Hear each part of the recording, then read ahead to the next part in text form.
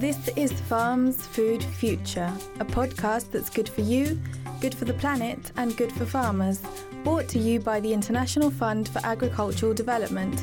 I'm Rosa Gonzalez-Goring, standing in for Brian Thompson as your guest presenter for this month's edition.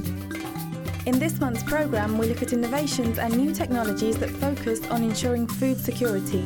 But first, we hear the latest on the COVID-19 pandemic and its impact on agriculture in the developing world from Murray Hager, Associate Vice President at IFAD. Next up, we'll be travelling around the world hearing about innovations in agriculture that could significantly improve the lives of smallholder farmers. Our journey begins in Côte d'Ivoire in sub-Saharan Africa, where Florent Claire from chemical industrial company UPL is based.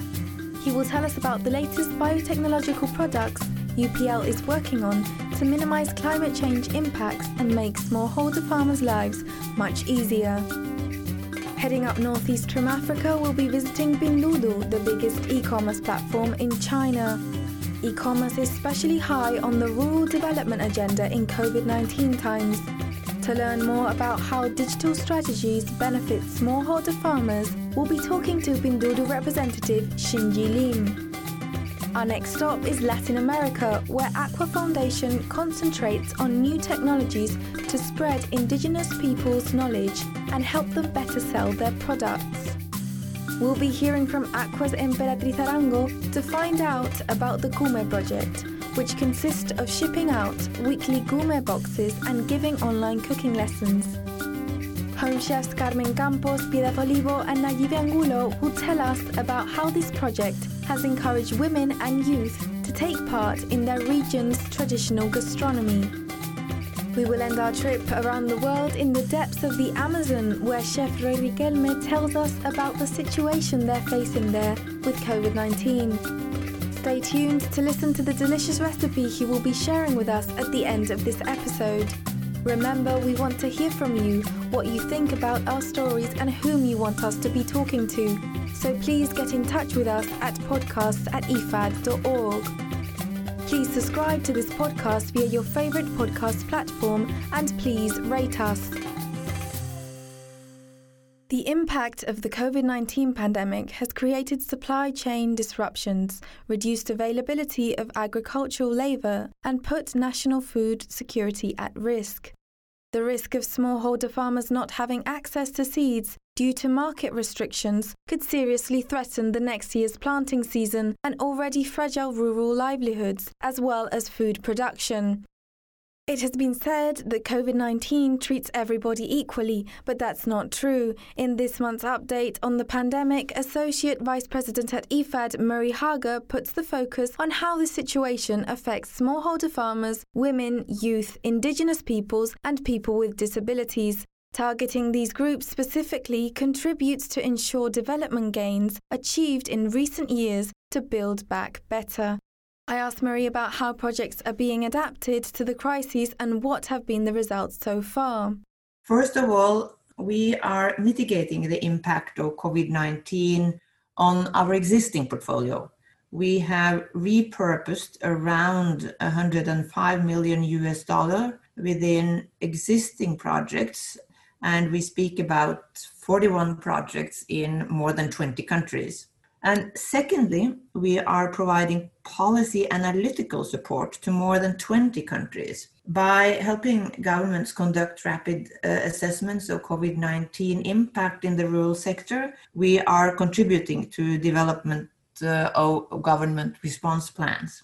Thirdly, we have created a dedicated time-bound platform to deal with COVID's impact, and we call it the Rural Poor Stimulus Facility, primarily meant to keep production going and getting produced food to the market. But let me also finally add that in the middle of the ongoing crisis, IFAD is also in the middle of raising money for our next work program. We call it IFAD 12. And raising the money for IFAD 12 means raising the money for our work program from next year and another 3 years ahead. And of course then, how much we are able to raise will define how much we can do to build back better after COVID-19, and also how much we can do to create the resilience for the future that COVID-19 has proven that we need to work on. We also strongly encourage donors to step up, not only through immediate action, but also for the longer term. We have so far repurposed more than 105 million US dollar. Repurposed funds have mainly been used to support access to inputs, again, seeds, fertilizer, etc. And it has been used for digital information as well as to provide cash transfers and some emergency equipment and support in that context. We can give one example, Cambodia. Roughly 24 million US dollar was repurposed for 2 projects to finance basic production assets like seeds and fertilizers and to provide digital services. Another example could be Ethiopia, where we have repurposed 15 million US dollar for a project to ensure that financial institutions can mitigate the threats to cash flow of project beneficiaries. We are honestly proud of the results we see. It's been amazing to see the agility of our teams on the ground, the agility of our implementing partners, and also other partners, such as local farmers' organizations. It is indeed true that a crisis can bring about a lot of creativity. It teaches us the value of digitalization and digital services. So, as an example, we recently approved a project to provide tailored digital information services in Kenya, Nigeria, and Pakistan in partnership with Precision Agriculture for Development, a non-profit organization co-founded by Nobel Prize winning economist Michael Kremer. We are developing new relationships, and I would say we are getting more agile and creative in all the challenges and in all the difficulties the pandemic creates. I'm sure something good also will come out of it, as long as we are able to deal with the acute crisis and not lose track of the future. That was IFAD's Marie Hager. You can find out the latest relating to COVID-19 and IFAD's work at ifad.org/COVID-19. And next, we head off to Sub-Saharan Africa to talk to UPL's Florent Claire. This is Farms, Food, Future.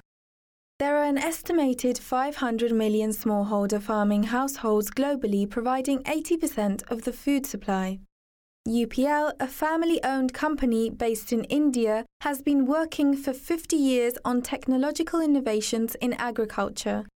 By making food more sustainable, smallholder farmers can prosper and find new ways in which to adapt to climate change. OpenAg is UPL's new model for global agriculture, an open agriculture network that feeds sustainable growth for all. It's all about bringing together the different players in the food system to generate a much deeper impact in society. I spoke to Sustainability and Partnerships Coordinator at UPL, Florent Claire. He tells us about the importance of technological growth and innovations for smallholder farmers. The poorest and most smallholder farmers are also the most affected by climate change, which means that giving them access to these climate-smart technologies will have an even bigger impact on them. The whole idea of this technology is to bring resilience to their production system. What we're trying to do with the latest technologies and farming practices that we deliver is to really help them have a better management of water, for example, have a better resistance to drought, have a better protection against emerging threats, new disease or pests. For example, a technology called Ziba, which is maize starch organic product base that is a super absorbent that will improve the soil structure and quality. the whole soil health, will allow the plant to improve the use of not only the water, retain water, but also improve the use of nutrients and revive the whole soil. So this is an example for nutrient and water management, but we also create a lot of algae-based biosolutions that will dynamize the natural functions of the plants. Florent is based in sub-Saharan Africa, where smallholder farmers are having to deal with, among other things, pests caused by fall armyworm. Imported from America, this caterpillar feeds on crops, especially maize, cereals and sorghum. The pest spreads at a rapid rate and is now present all across Africa. According to FAO figures, it's estimated to be threatening the food security of around 300 million people in Africa, causing a loss of close to 40% of harvests. Florent told us about UPL's new biological tool that seeks to solve this problem by turning the pest against itself, taking advantage of its cannibal nature. So currently, farming practices to deal with this pest is either hand picking, which can be very, very cumbersome and not very efficient because the pest tends to hide into the plant stems, and also chemical control. So they use conventional agrochemical products like insecticides to fight against fall armyworm. But so the innovation that we have brought to the industry is called Foligen. It's a product that was created by AgBiTech, which is a US-based company specialized in biocontrol solutions. So it's actually a baculovirus that has historically co-evolved with the caterpillar. So it's a very host-specific virus that has co-evolved with the fall armyworm. And it has basically been inserted and transformed into a biocontrol insecticide that you can actually spray as a conventional product. And it has a similar efficacy on the control of fall armyworm, but it is fully organic and very host specific, which means that it wouldn't harm any other insect than the fall armyworm. And the beauty of it is also that once the virus attacks the pest, it actually multiplies inside the caterpillar. So every caterpillar infected becomes like a small factory in itself. And then the fall armyworm, being cannibalistic, they tend to eat each other and contaminate each other. I asked Florent how they have adapted to the COVID-19 situation and if the prospects for the company are looking good. The global long-term objective now for us is to bring our new technology into the hands of smallholder farmers with the help of external organizations like bilateral institutions or multinational institutions like FAO or the World Bank, the World Food Programme. And likewise contribute to feeding the world with sustainable, healthy and nutritious food. Like any other company, we've been affected by longer lead times, for example, or a slight drop in the demand. But I think what I will remember now for the future is that this pandemic has thrown light on the need for a rethink of the world's food systems. And we think that with our Open Ag vision, we're really on the right track to help build more resilient food systems, more self-sufficient food chains for Africa, because we start to see now that in this post-COVID, or even if in the COVID situation, you don't want to rely on external imports for food. We cannot take for granted the access to food, and so it's important to be also self-sufficient here locally. That was Florent Claire from UPL, and this is Farms Food Future. Our next stop is China, where most of the rural population relies on agriculture for income and subsistence. Land degradation in the form of salinization, desertification or soil erosion affects over 40% of the country's territory. Chinese company Pinduoduo uses e-commerce as a way to improve agriculture and food systems. But how can e-commerce help smallholder farmers? To answer this question, we have Pinduoduo representative Xinyi Lim joining us today. Pinduoduo was founded in 2015 and it has its roots in agricultural produce. So initially, what we were selling was only agricultural products, and we were selling it through a first party business model where we took inventory, we got the users to actually share the product links through their social networks in order to enjoy more savings. And this really helped us grow very rapidly. So I think Pinduoduo is very distinctive in its emphasis on social and interactive e-commerce. So our approach is less so of a conventional e-commerce model whereby you go and search for something and then you maybe, filter, you find the thing that you want and then you leave. Our approach is actually more about building a fun and engaging environment for users to discover all kinds of products. So it's a bit more like browsing your Facebook or Instagram feed. You might discover things that you didn't have a very sharp or specific requirement for, but then once you see it, you're like, oh, hey, this looks pretty interesting. Or it could be something that is tagged as, a store that your friend bought from or a product that your friend has given a 5-star review for. Now, when this comes to agricultural products, it's especially helpful because for agricultural goods, most people don't have a very tangible or fixed kind of need, right? So you may not think, oh, I have to eat apples today or I have to buy apples today. You might be open to, other kinds of fruit, especially if your friend then sends you a link and says, hey, Rosie, there's a deal for oranges today. So if we both buy oranges, we get to enjoy it at a 20% discount. And you might think, okay, why not? Right. So for agricultural products, this is something that we've been able to leverage to help producers who have excess supply get their products to market in a quick and efficient manner. Through this approach, what we have seen is that the smallholder farmers get a bigger share of the economic value chain. Because in the conventional, sort of more traditional offline mode of distribution, what typically happens is that the farmer has very little bargaining power.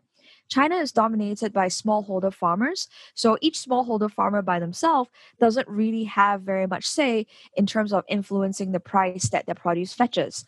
Now, in the conventional offline model, typically there are wholesalers who would sort of go around at the county level or provincial level and just roll up all the produce, right? And with each layer of these distributors, they actually add markups. So that means that they actually suppress the amount that gets paid to the smallholder farmers.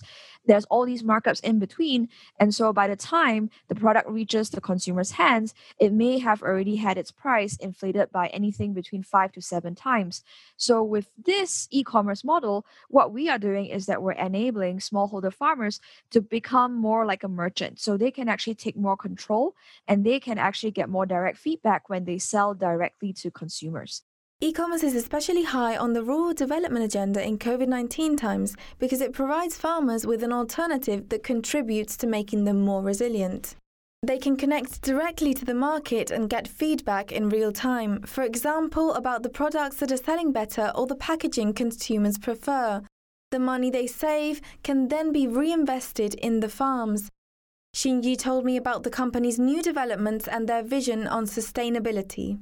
One thing that we are also doing as well is to leverage our platform to deliver inputs as well as training to the farmers. So a farmer is able to buy, for instance, fertilizer as well as seeds and other agricultural inputs. And at the same time, we have held live streaming classes whereby agricultural experts from partner institutes such as the China Academy of Engineering are able to deliver specialized agronomic seminars to the farmers who are watching via live stream. In terms of making the purchasing more sustainable, I think in general, China already has a very well-developed e-commerce backdrop. So it's just for agricultural goods that the online penetration is relatively low. So against a total online penetration of over 20% for retail in China, agricultural goods only have about a 6 to 7% online penetration rate. So it's still relatively low. So when it comes to actually making the purchasing more sustainable, this does depend on, of course, continued improvements in logistics.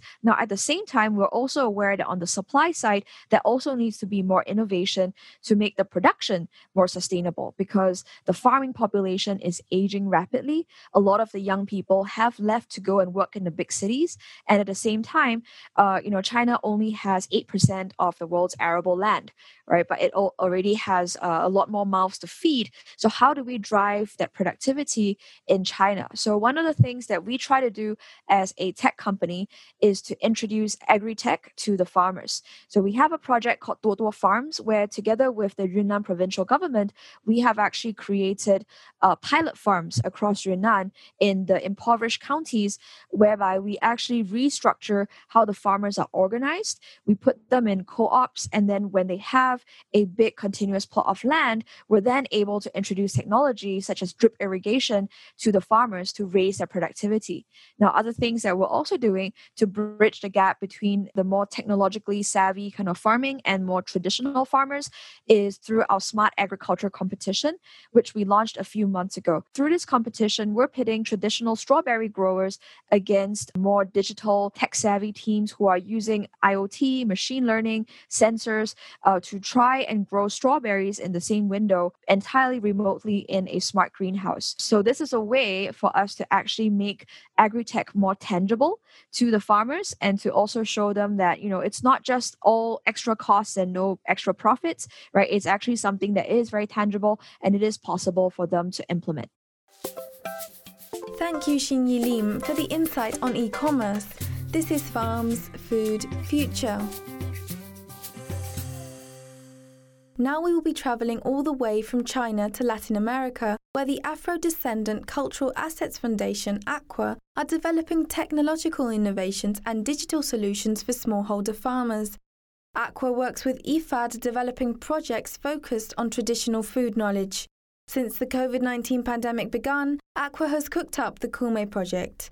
The aim of this initiative is to promote rural Afro-descendant communities through the commercialization of culture, traditional knowledge, and local crops. I spoke to ACWA's deputy head, Emperatriz Arango, who specializes in design and implementation of development strategies with cultural identity in rural communities in Latin America. She told me about their strategy and the projects the ACWA Foundation is currently working on. The Afro-Cultural Assets Foundation, ACWA, began life as part of IFAD's Latin America division in 2007. Today, it's a non-profit organization operating in Colombia, Ecuador, Peru, Brazil, and Bolivia. ACWA works using three complementary strategies.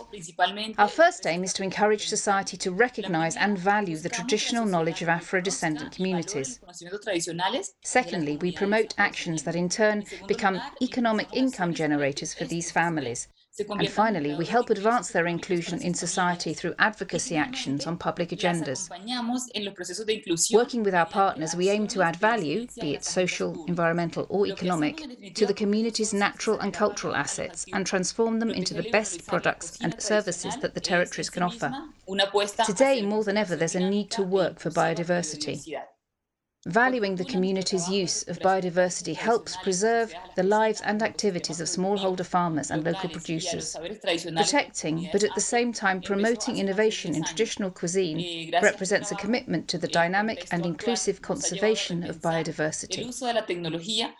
Our work to recover age-old practices associated with gastronomy, local productive ecosystems and traditional knowledge of Afro communities began more than 10 years ago. The COVID-19 crisis has led us to rethink the use of technology in establishing new bridges between rural and urban areas.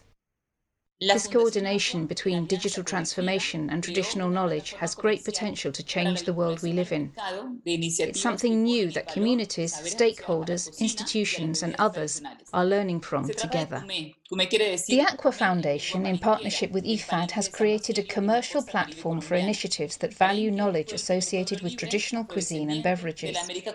Kume, as the project is known, means to eat in the local language of San Basilio de Palenque on the Colombian Caribbean coast. The Palenque people were the first free Afro-descendants in colonial America, and as such are of great historical and cultural importance. This village in the north of the country is in fact a UNESCO World Heritage Site. In order to enhance new forms of market access for community products, we're developing different marketing channels that connect consumers with food producers and processors. One of the channels we use is what we call Kume experiences. This consists of baskets of products from indigenous communities delivered to the homes of consumers in the main cities of Colombia, along with a virtual class given by traditional chefs and connoisseurs. Kume owes its success mainly to the fact that families in many countries are currently confined to their homes and are looking for new experiences. The limitations imposed by the current pandemic have made actual travel to and between Latin American countries difficult, if not impossible. Kume gives people the opportunity to visit the kitchens of rural Colombia from the comfort of their own home and to get a taste of their culture and identity. The value chain associated with managing each experience has helped reactivate producers' livelihoods at a critical time for local economies.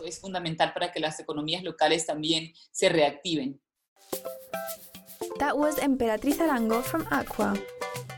Now, to find out more about the Kume initiative, I spoke to chefs Carmen Campos from Peru, Piedad Olivo from Ecuador, and Nayib Angulo from Colombia. They are actively supporting the project by giving cooking lessons via Zoom. Chef Carmen Campos from Lima, Peru, leads the Afro-Peruvian Association for Development and Culture, Ubuntu, which works in community training focusing on art, sports, and gastronomy with cultural identity. She told me about her experience working as a chef for the Kume project. I think it's a very interesting project.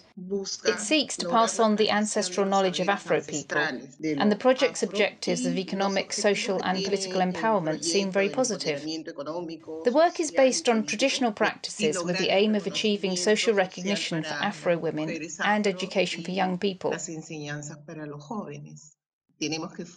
We need to train young people and women to continue to pass on our grandparents' and great-grandparents' knowledge. I asked Chef Carmen about the products she cultivates and uses to prepare her dishes that she thinks are undervalued nowadays. Quinoa grain is a food grown in the Andes, but there it is known as chisilla, which means mother grain. It's highly nutritious, and I think that name was given to it because here on the coast, when women gave birth, they were given Quaker oats mixed with quinoa because the grandmothers and great-grandmothers said that this generated more milk flow, and as a result, mothers could breastfeed better.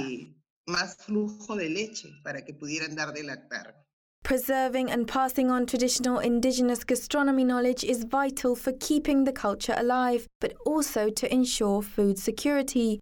Chef Carmen told us about the importance of this and the repercussion it has on the communities. Now we are immersed in this project, and I love it because it means I'm passing on and preserving the knowledge that I have inherited from my ancestors. For many years, we've been working with young people and children from the southern Chincha region. Last year, we took the book Ahum, said my grandmother, 200 years of Afro-Peruvian cuisine with us. And we've been working with it, but unfortunately with the pandemic, everything has closed. But I don't think you can stand by and do nothing. We started making Afro desserts and preparing food for delivery. The idea was to enter the market, the big supermarkets, but, well, this pandemic has affected everyone, and we cannot just sit still and do nothing. We have to carry on somehow, move forward as far as we are allowed to. There's nothing better than buying natural products directly from the farmer. Here in Lima, we cannot do it, but it can be done. I try to source my own products, and I prepare them myself. None of our dishes nor our desserts are prepared with processed ingredients or anything like that. I make everything from scratch here in the house. I make it, I process it, and everything. Food has to be natural. It's healthier too, and that way we're supporting small farmers because they do their planting and have to wait many months for their products to be ready. I've had the opportunity to be in Piura, in Chapica, and I've seen the work, the process of planting and harvesting. And in Chincha too, where I go constantly. The farmer's work is hard. People leave home at 3 or 4 in the morning, and at 7 or 8, when everybody else is getting up, they come back from work. So we have to support these people, definitely. Thank you, Chef Carmen Campos, for joining us from Peru.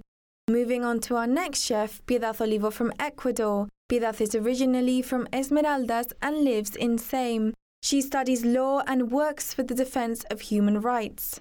During her childhood, she learned to cook with her mother, who is also a follower of Afro traditions. She explained what the project has meant to her community in COVID-19 times. The Kume project has provided us with a distraction at a time when we are faced with a significant health crisis.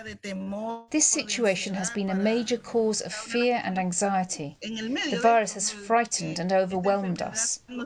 We mothers and housewives don't know how best to care for our families and children. It's been hard to accept that we're at the mercy of a disease like this. The Kume project has allowed us to think of something else and has helped to take our mind off the virus. The programme has also given us financial support in these very difficult times. I also think it's very important to reactivate the economy of our sectors, at the same time giving emotional support to all the participants, because it's not only cooking, it's also culture, music. At the present time, culture is being a little relegated. Our customs are being sidelined, and a significant number of young people know nothing about our ancestors' knowledge and gastronomy. The important thing is not to give up so that we can safeguard our customs and at the same time capture the interest of our young people.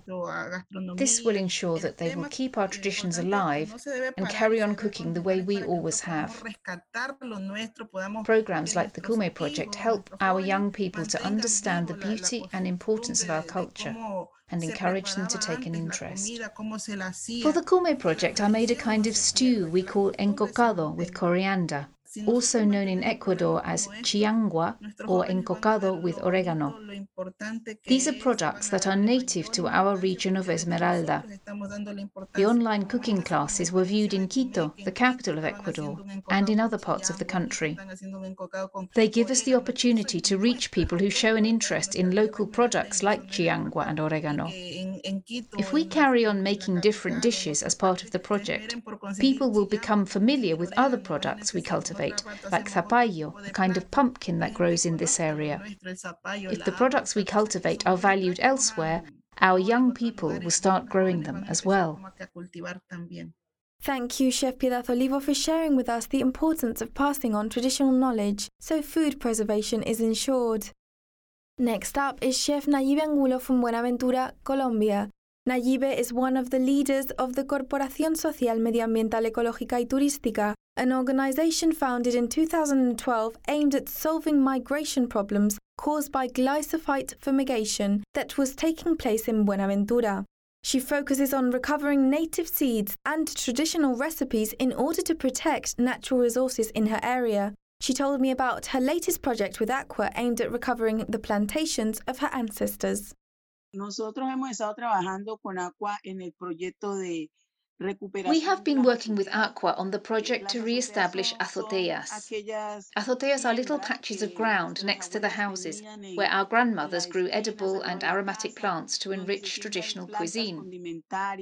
Many women have told me that they make infusions from the plants we sow on a daily basis to boost their defences.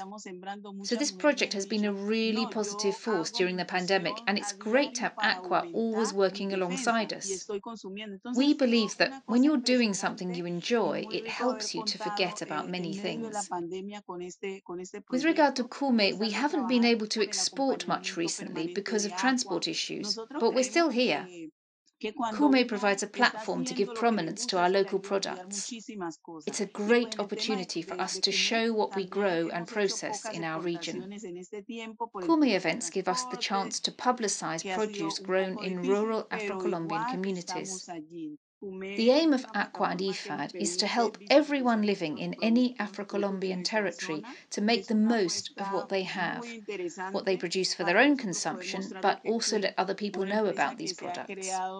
They are events which highlight the gastronomy of each region and the need for this gastronomy to be valued.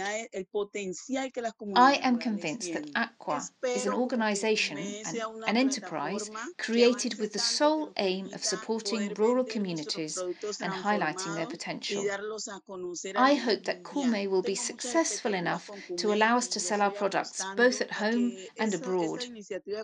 I have high hopes for Kume, and I trust that it will will really help the community development of Township Number 8 of the Llano Bajo Community Council. I believe that this project will help improve the quality of life of many women and families in this township, and that women who grow plants because they need to feed themselves and their families will realize that they can benefit from selling these products through platforms like Kume. I asked Chef Nayibe about the dishes she prepared for the Kume Project online cooking classes. She told me about the most popular ones and about the ingredients she uses. Bago, also known as bell fruit, grows mainly on the Pacific coast and is also found on the Caribbean coast of Antioquia. And pringamosa, known as the common nettle, is a medicinal plant with healing properties. I think that the pringamosa roll with fish proved popular, as well as the pringamosa and rice dish. We also made paco fruit wraps with guava and arraza sauce, and people really seem to enjoy these dishes. But the biggest hits were the lemongrass drink, the iced lemongrass tea, and the venturosa tea. Our dishes are always successful because they're nutritious, tasty, and innovative. I believe that pringamosa and paco are the two most underrated ingredients. They've always been eaten, but in small quantities, and that has meant that today many people dismiss pringamosa, for example, which is known commonly as a nettle, because it's unfamiliar to them, and they're unaware how good it is for them. They don't know it's edible. People stopped cultivating paco for similar reasons, and nothing else can replace this fruit. That's why I think these are the most underrated ingredients. I think it's important to pass this culinary knowledge from generation to generation. Firstly, so that our customs are not lost, and secondly, because this way we make sure that our local traditional products are not lost. It's the best way of safeguarding the Afro culture, particularly our gastronomic culture, and also of ensuring that our children eat a healthy diet. We believe that our ancestors lived to such a ripe old age because they ate healthily. We have just heard from 3 women chefs working for the Kume Project: Carmen Campos from Peru, Piedad Olivo from Ecuador, and Nayibe Angulo from Colombia. You are listening to Farms, Food, Future. COVID-19 is spreading at a devastating rate among the world's most isolated indigenous communities in the Amazon rainforest. Lack of security measures has meant that the virus has reached isolated areas via people travelling by boat. The Amazon region has the highest number of cases of COVID-19 in Brazil in proportion to population. 15 of the 20 Brazilian cities with the highest percentage of inhabitants killed by COVID-19 are located in the Amazon. The coronavirus has already reached small cities surrounded by jungle and indigenous areas like Tabatinga. This lies on the border with Peru and Colombia and only 80 kilometers away from the Javari Valley Indigenous Territory. It's one of the areas with the highest concentration of isolated indigenous communities in the world. These communities are essential in the struggle to slow global warming. They protect the world's largest rainforest and have a profound knowledge of rainforest species, which they use for traditional medicines.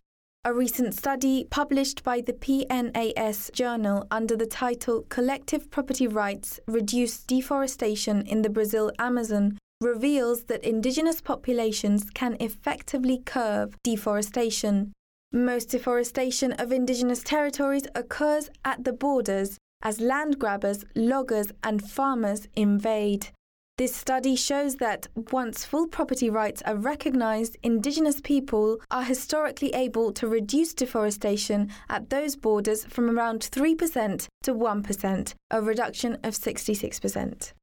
COVID-19 has come at a critical time for people in the Amazon who were already facing problems of land degradation and crop loss due to the devastating fires that raged out of control last year.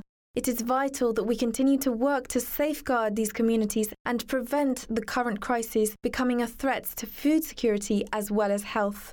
We spoke to Chef Roy Riquelme from the region of Madre de Dios in Peru. He told us about the work he does with his project Cooking and Preserving and his future prospects. Yo crecí en una comunidad, en una zona rural, I grew up in a rural community. My father was a farmer, and I helped him grow fruit and vegetables on our small holding. We took everything we grew to the kitchen, where my mother then cooked tasty meals. Since we produced our own food, each season we harvested different products from our small holding. Seeing the ingenious way my mother thought up new dishes inspired me to learn more about cooking. The first dish I learned to make was tacacho, which is made with plantains and served with chorizo, various freshly harvested regional vegetables, and salted dried pork known as cecina. I also learned other typical Amazonian dishes such as juane, patarasca, chicken inchicapi, fish tumbuche, and then I started studying cuisine in the city, where I learned about Novo Andina cuisine and our Peruvian Creole dishes. When I was young, I gathered many ingredients in the forest, such as palm fruits, Brazil nuts, mushrooms, bark, or even medicines. Now these forests are threatened by mining and illegal logging, particularly in the Madre de Dios region where I grew up. Seeing everything that was going on in the Amazon and wanting to contribute my knowledge to its conservation, I started the Cooking and Conserving project, Cocinando y Conservando, so people would learn about our gastronomy to better understand the value of the forest. Our purpose is to focus our work on promoting the sustainable use of Amazonian resources to ensure food security in the Peruvian Amazon communities. We need to pay close attention to the need for environmentally responsible cooking. Now, the Amazonian peoples are facing difficult times with COVID-19. When the government decreed the state of emergency at the start of the pandemic, they began to close bridges and roads, preventing boat access to rivers. So people living in the Amazonian communities chose isolation as the best way to protect themselves from the threat of the coronavirus. They are now surviving the pandemic thanks to the forest and rivers, using natural resources. To reach the communities and farmers, the Cooking and Conserving project develops virtual or recorded cooking classes, which can be seen in their communities. We try to explain the importance of healthy eating and the benefits of each product they use. At some point, I want to publish a book containing ancestral recipes and innovative dishes using sustainable products. I want to set up a sustainable cookery school in my region to teach new generations how important it is to cook with healthy and sustainable ingredients. I also want to form a team of professionals to work in communities focusing on malnutrition and anemia. We are currently working with the Association of Organic Farmers in Madre de Dios. It is an agricultural cooperative founded in 1992. We are supportive of these organic farmers and directly help to contribute to improve their economy. Chef Riquelme gave us the sweetest possible ending to this journey, the recipe for his Brazilian nut sauce with cocoa. Our main star ingredient here in the Madre de Dios region in Tambopata is what we call the castaña. This is actually the Brazil nut, which we eat either raw or roasted. It is rich in protein and essential amino acids for people with nutritional deficiencies. The recipe I created using this nut is a Brazil nut sauce with cocoa, which serves 7 to 8 people. The main ingredient we're going to use is roasted Brazil nut. Then we're going to use cream cheese, cocoa paste, milk or boiled water, and aromatic leaves.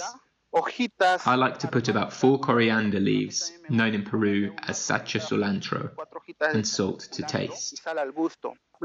First, gently roast the Brazil nut for 5 minutes. Then, put it in the blender along with the cheese, cocoa paste, and your aromatic leaves of choice. Mix to a thick paste with milk or water and add salt to taste. This sauce can be served with boiled or baked potatoes and even with fries. It makes a good accompaniment for meat or fish. And that brings us to the end of this edition of Farms Food Future. Thanks to our producer Francesco Manetti and everyone else who has worked on this programme. But most of all, thanks to you for listening to this episode of Farms Food Future, brought to you by the International Fund for Agricultural Development. You can find out more about any of these stories at www.ifad.org/podcasts. Remember, we want to hear from you. What do you think about our stories and issues discussed? And who do you want us to be talking to? So please get in touch with us at podcast@ifad.org. Send us your voice or text messages to that address and we'll be happy to play you out in the next show. Also, don't forget to subscribe to this podcast via your favourite podcast platform and please rate us. We'll be back at the end of December with more news fresh from the farm. December 3rd is International Day of Persons with Disability. Tune into Farms Food Future next month. We'll be talking about the need to change the mindset and the importance of people with disabilities as active members of society and rural economies. And once again, we'll be trying to be good for you, good for the planet, and good for the farmers. Until then, from me, Rosa Gonzalez-Goring, your guest presenter for this month, and the team here at IFAD, thanks for listening.